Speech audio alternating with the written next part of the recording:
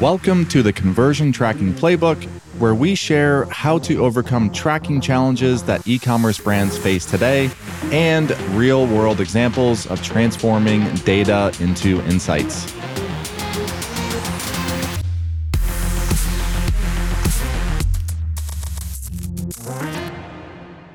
Welcome back to another episode of the Conversion Tracking Playbook.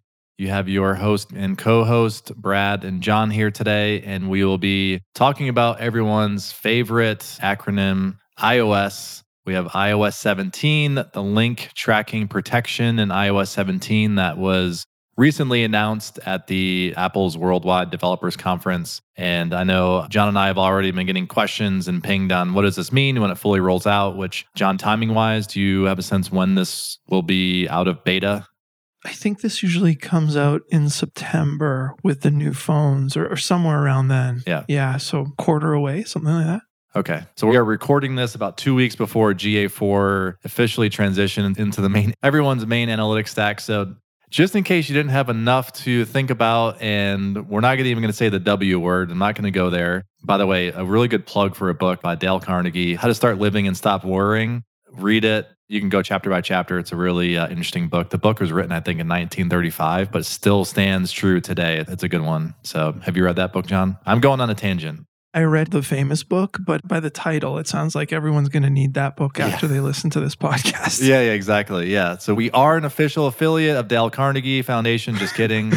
Yeah, so we're going to start pushing that book. Anyways, yeah, we're not trying to add more worry here, but we've had a few folks reach out just wondering what our perspective on. John's done a little bit of a deep dive already. I've been traveling the last week, so I haven't done as much of a deep dive personally, other than just reading up on it and just thinking through the potential impact. Some of this even in our product meetings, John, we've hypothesized this change likely is coming anyways, in addition to other changes we'd CMO about last week. So in any case, let's just dig into URL parameters, what this iOS 17 release is stating that's going to do. And then I think you're going to put me on the spot for a guess the test on how different click IDs may or may not be impacted. Is that right?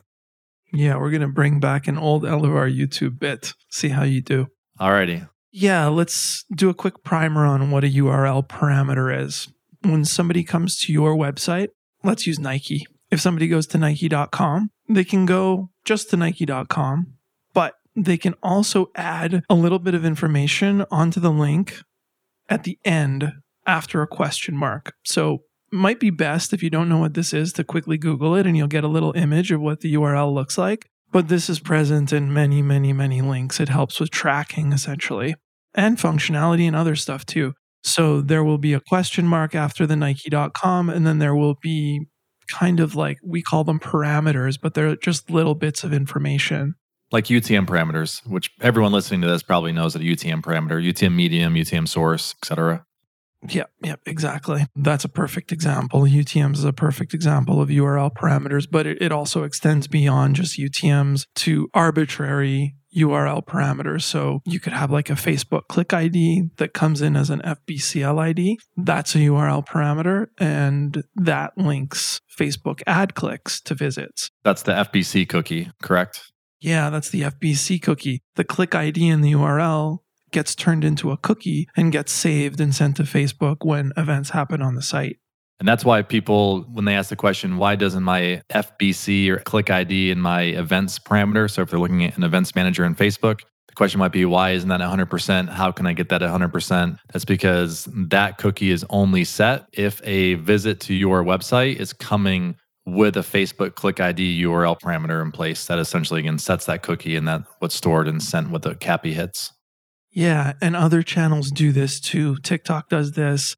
Almost every channel we work with will have a click ID of some kind to link the ad clicks.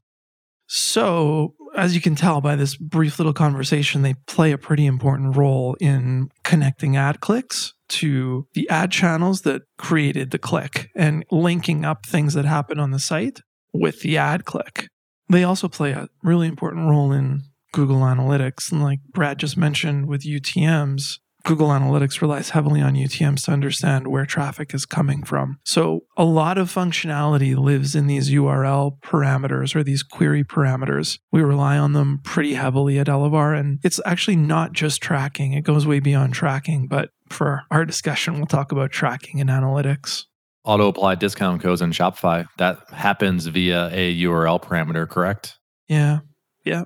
Auto-generating a cart on the fly. So I think I had an old blog article where I was showing how to embed an add to cart button in a blog post, and that's all done through using a Shopify URL with a variant, and then it has URL parameters with the variant ID and quantity and the value. I think that sound right?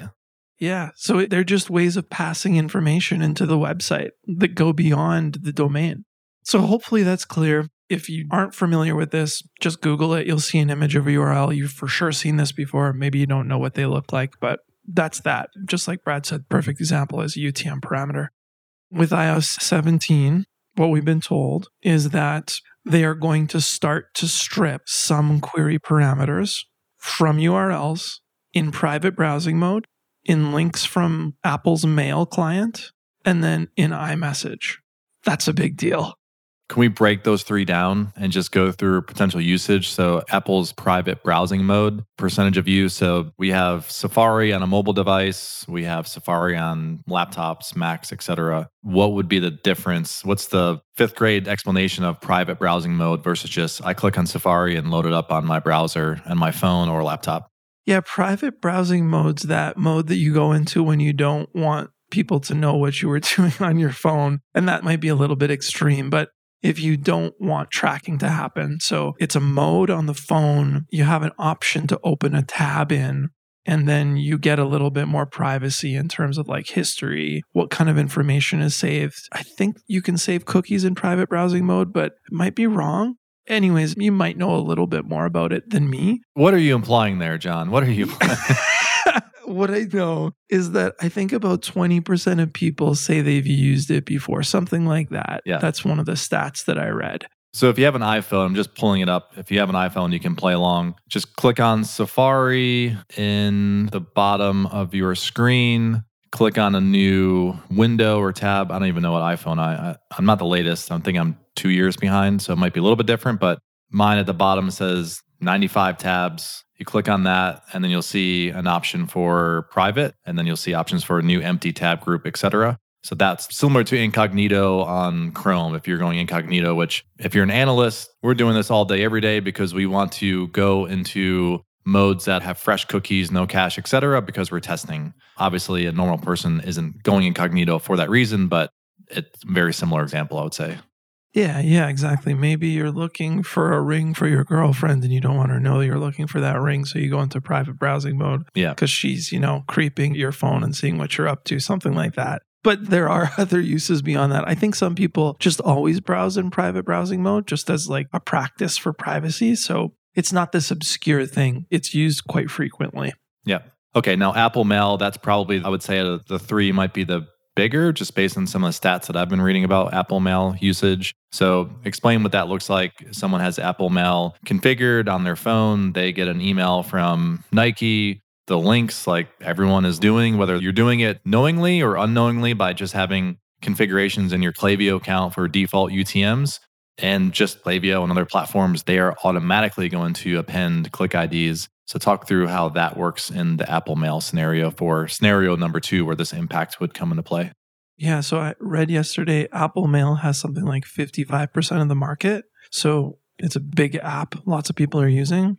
The idea is that if you receive a link in an email and you click through that link, you don't have to be in private browsing mode anymore, as far as I understand. You click in a link in Mail and some parameters, some query parameters, URL parameters will be stripped. Yep. And then third is Messages, yeah. So iMessages, similar to Mail. If somebody sends you a link, this could be a promotional message from something like Attentive, like an SMS promo message, or it could also be a link that came from somewhere on the internet that gets passed through to you. And that's probably less likely to carry the parameters we're concerned about. Yeah. An SMS, like you said, with Attentive would. Yeah. If a friend sends you a link to a product on a store, it's very unlikely. But yeah, promo stuff will. Yeah. Okay. So just to recap where we are, Apple's dev conference announced iOS 17, and one of the announcements was called link tracking protection, roughly speaking, sometime this fall, right before Black Friday, which is great timing for everybody. And we'll have a link in the show notes to, is it Corey Underwood has a really good article on this, very active in Measure, Slack, et cetera. So thanks, Corey, for putting this out there for everybody.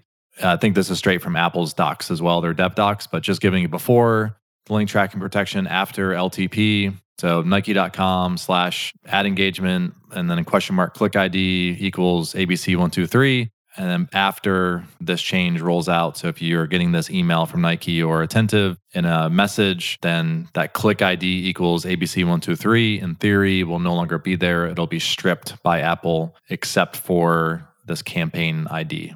So think IR click ID with impact radius or FB click ID or G click ID, etc. So that's where we're at. And we went through just where this will impact. So if it's Chrome or anything outside of the world of Apple, doesn't sound like this will be impacted. What about Firefox or other browsers that are using WebKit? Are they impacted?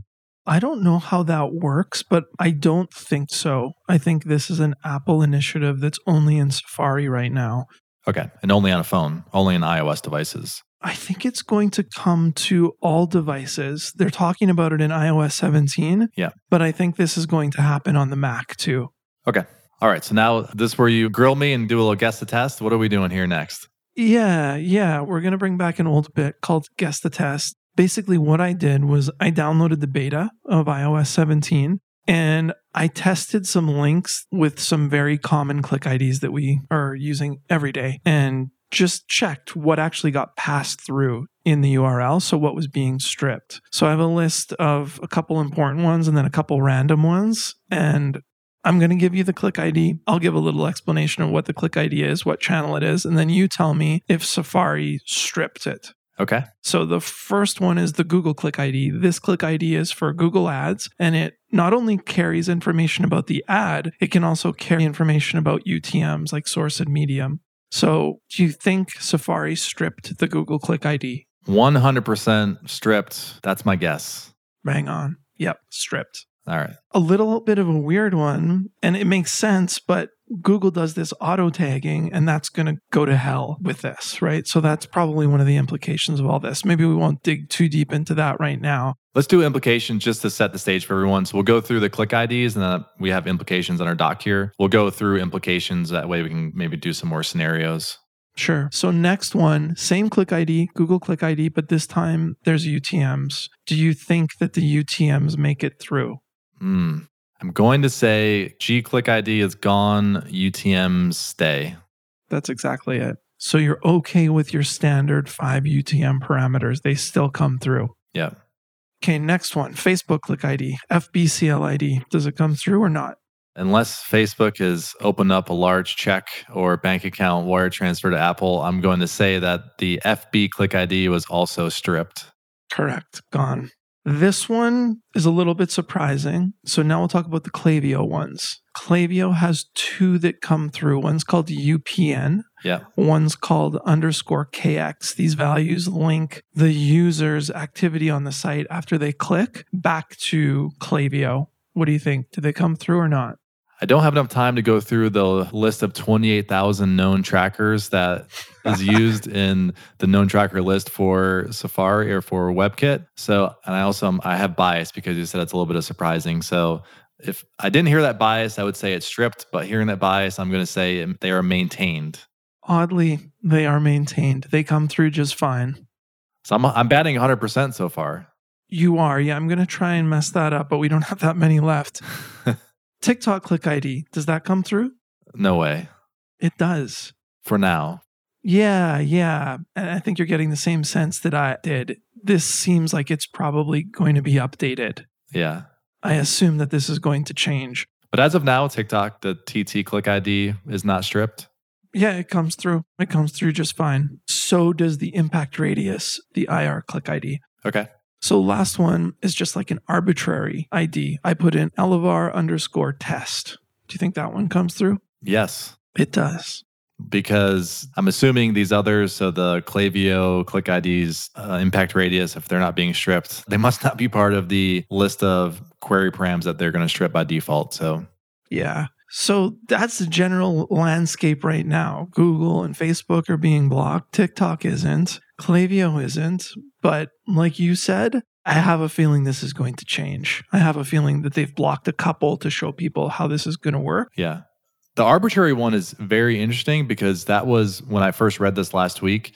I immediately went to thinking about everyone that's using any attribution platform. So Triple Whale, Northbeam, Wicked Reports, I think Rockerbox. I'm assuming they do some query param as well, but I know that's part of the onboarding is adding these custom query params to all of their ad links. At least that's the way it used to be. And they all or none of them may have changed, but I immediately was thinking like, oh my gosh, is this going to impact all of those? And everyone will have to go through once it's rolled out and either revert to UTMs or just, I don't know, have some other mechanism. But everyone will want to watch this to see if arbitrary click IDs are at some point in the future removed as well based on an update. Yeah. And what would that mean? That only UTMs are allowed in URLs? Like, I don't know. Anyways, that's sort of the state of things. And maybe the next thing to do is talk about what this means for tracking and analytics. Let's go back to the auto tagging, the Google Ads auto tagging. People listening to this, you're likely a heavy Google Ads spender. So maybe just give a quick overview on what auto tagging is and what it does and the implications of auto tagging being, or the G-Click ID being stripped. Yeah, so standard setup on an ad channel, you get a click ID that comes through and you also want to add some UTM information. Like let's say we're advertising on Facebook. We add UTM underscore source as Facebook and UTM underscore medium as PPC or something like that. So that we have the click ID, but then we also get the analytics information in Google Analytics or any other platform. Those UTMs carry analytics information. With Google Analytics, they have this feature where they sort of stick together the click ID and the UTM information all into a click ID. So the GCL ID, you could think of containing the ad click information along with UTM information. So you can determine in Google Analytics, at least, that somebody has come from a Google Ads click just by the GCL ID. It does not need to have UTM parameters on it. So that seems like it'll be a problem. Because I don't know if it's changed, but I think 80% of brands likely rely on auto tagging, and only those that are slightly more sophisticated or have to do some customization are doing their own manual tagging in all Google Ads links or ads. Yeah. In fact, I think we sort of recommend against doing manual tagging because it can cause issues. You really have to know what you're doing in order to do that. Yeah. Okay, so let's use another implication, impact radius, since that's a common one. I don't, Rakuten is similar, but other affiliates very heavily or solely reliant on a click ID. So think about, I'll use the mattress example. I'm Googling for a mattress. I land on best 5 mattresses for fit 40-year-olds. And I click on a mattress and it sends me to a site and it has, so that link has the IR click ID or ShareCell SS click ID, etc. And that click ID, at least in the world of Elevar, is what we need to persist and pass with a conversion. So if those links are eventually stripped, then what happens? You have a lot of angry people who aren't getting paid for referring people to your site. Yeah. We won't go into the weeds on all the different scenarios or workarounds, but their way of attribution within the world of Apple would need to change. Yep, 100%. The clicks would look like, well, they would probably look like direct clicks. Maybe if they have UTMs, they would still look like they came from a specific blog or something like that. But when we send that information to Impact, in your example, Impact wouldn't recognize that that purchase came from somebody associated with the platform. Yeah. And that IR click ID, is that also what sets the cookie? If we go back 4 or 5 years, not many people were pushing for server-side integrations for conversion tracking for Impact or ShareCell or Rakuten, et cetera, because it was just copy and paste the script and change out these dynamic variables, and our cookie, all of our cookies we're setting will do all the work for us and for you. People won't revert back to that, correct? No, I don't think so, because really all that those scripts typically do is they're constantly waiting to see, let's take the Impact script. It's constantly looking for URLs with an IR click ID. Yeah. And as soon as it finds that, it saves it in a cookie, like you said. And then that cookie is then checked for at the time of purchase, let's say. Yeah. Do we have this cookie? If we do, that was the IR click ID. So let's send it along and we can link up everything that just happened. Yeah. But if it's never present in the URL, it's going to come up empty-handed. My guess here is platforms will start have a backup mechanism just so you don't have that oh crap moment of, okay, now it is being stripped because Apple made an update. That's a hypothesis that I'm guessing will come into fruition. And we won't get into a future episode on LVAR and what we're doing or will do for this, but I'm assuming many of these platforms will start to adopt backup mechanisms for that just in case scenario. Yeah, well, that's the thing. Like there are, and maybe we should just jump into this now, but there's some obvious ways around this, and I really don't know how they're going to prevent getting around this. So one obvious one for me is, why not just put the Click ID in a UTM? And I think you kind of alluded to that earlier. If Apple stops allowing UTMs into the browser, that's really extreme. And just like my personal opinion on this, I think this is the most aggressive tracking protection they've ever done. I think it's more aggressive than third-party cookies. In essence, if this works as it's supposed to, it would shut down essentially all tracking. Because Apple wants everyone to use their own tracking campaign ID. I forget what they call it, but it's been something that they've had out for a while. It was part of the whole initial ITP rollout, and then using very specific query params to connect sessions to conversions. I don't know what the impetus is of this, but probably. Anyways, having said that, the couple ways around, one of them is the UTM. So how this would work potentially is, let's go back to impact radius. Impact radius says, okay, instead of us sending an IR click ID as a parameter, we're just going to send UTM content with our click ID. Mm-hmm. And then our script is going to assume anything in that UTM content with, let's say there's a bit of formatting so they can check. Maybe it's prefixed with impact or something like that. Yep. We're just going to assume that's the click ID. Yeah. So that's a pretty easy solve. Except for having to get all those links updated that are scattered across all affiliate sites. Oh, yeah, for sure. Brutal pain, but worth it, right? Because otherwise, if you're advertising, you're not getting paid on a channel like Impact. So not easy, but seems to be a workaround there. There's also seems to be a workaround in the arbitrary parameter. So we talked about this LVAR_test. Yeah. Most channels will allow you to send the click ID under any name. So instead of sending it under FBCL ID, what if I send it under LVAR_FBCL ID or LVAR_FB or something more encoded than that? That seems like it's going to work because it's unlikely they're going to not allow anything but UTMs in the URL. This isn't directed at you specifically, but if we just take a step back, G click ID, FB click ID, they're arbitrary. They're just being stripped because I'm assuming Apple knows that it's set by Google or set by Facebook. So it would have to be randomized. If, let's say, Facebook changed from Facebook click ID and I don't know, now was randomized to something that kept rotating, then not to play the what if game, but that might get us to, okay, they're just going to strip everything automatically, except for the Apple approved. Yeah, but what about at the merchant level? If each merchant is using some custom value, that would be really hard to track. Unless you do what you just said, where you say, okay, no arbitrary URL values at all. Hopefully they don't go this way, but it seems likely they'll go whitelist. So instead of having a list of query params they're going to strip, they're just going to flip and just have a set of params that they won't strip, that they'll quote unquote approve. And then one of the other things that popped into my head when I was trying to hatch plans to get around this is, you can just put this in the path. Oh, yeah. It's painful, but you can just make some arbitrary value in the path. So now we're talking about before you get to the question mark in the URL, you could have some arbitrary part in the path and your server understands that, if something's encoded this way, that's a click ID and we need to grab that and send it along. And that is never going to get stopped because if they start messing with the path in your browser, I have a feeling that functionality of websites will be affected. It'll be really hard to figure out, is this a functional thing in the URL or is this a query? What is this? And it would be a mugs game. Yeah, they'll break the internet. Yeah, exactly. I mean, maybe that's where we're going here, where, the server has to be really involved in picking up this information, but I would not expect them to start looking at URL paths and trying to understand whether that path contains something with a click ID or not.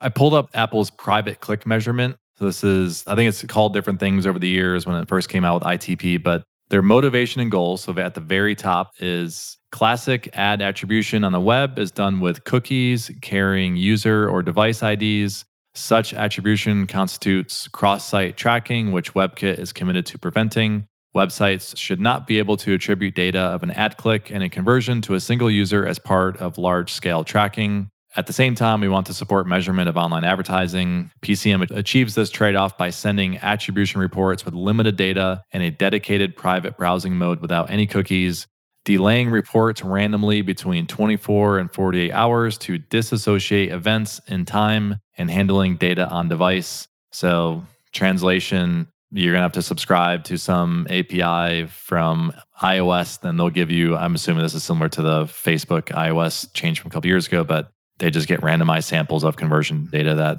they're the gatekeeper, essentially. This is the way that I interpret that particular paragraph. Yeah, following up on that, and one last thing to maybe chat about is, I don't think it's so crazy to think that Apple starts putting up a screen that says, do you want to allow this website to track you, just like they do in the app. And I saw this, I can't take credit for this. I'm sure other people are thinking about it, but I got this idea from a LinkedIn comment. But that's probably not such a crazy idea that there's a little pop-up that says, do you want to allow this website to track you? So now we'd be outside of private browsing mode. This would just be your standard Safari browser. And people are just opting out. And I think it's like 5% opt-in or something like that. So that's a serious potential future world we might be living in.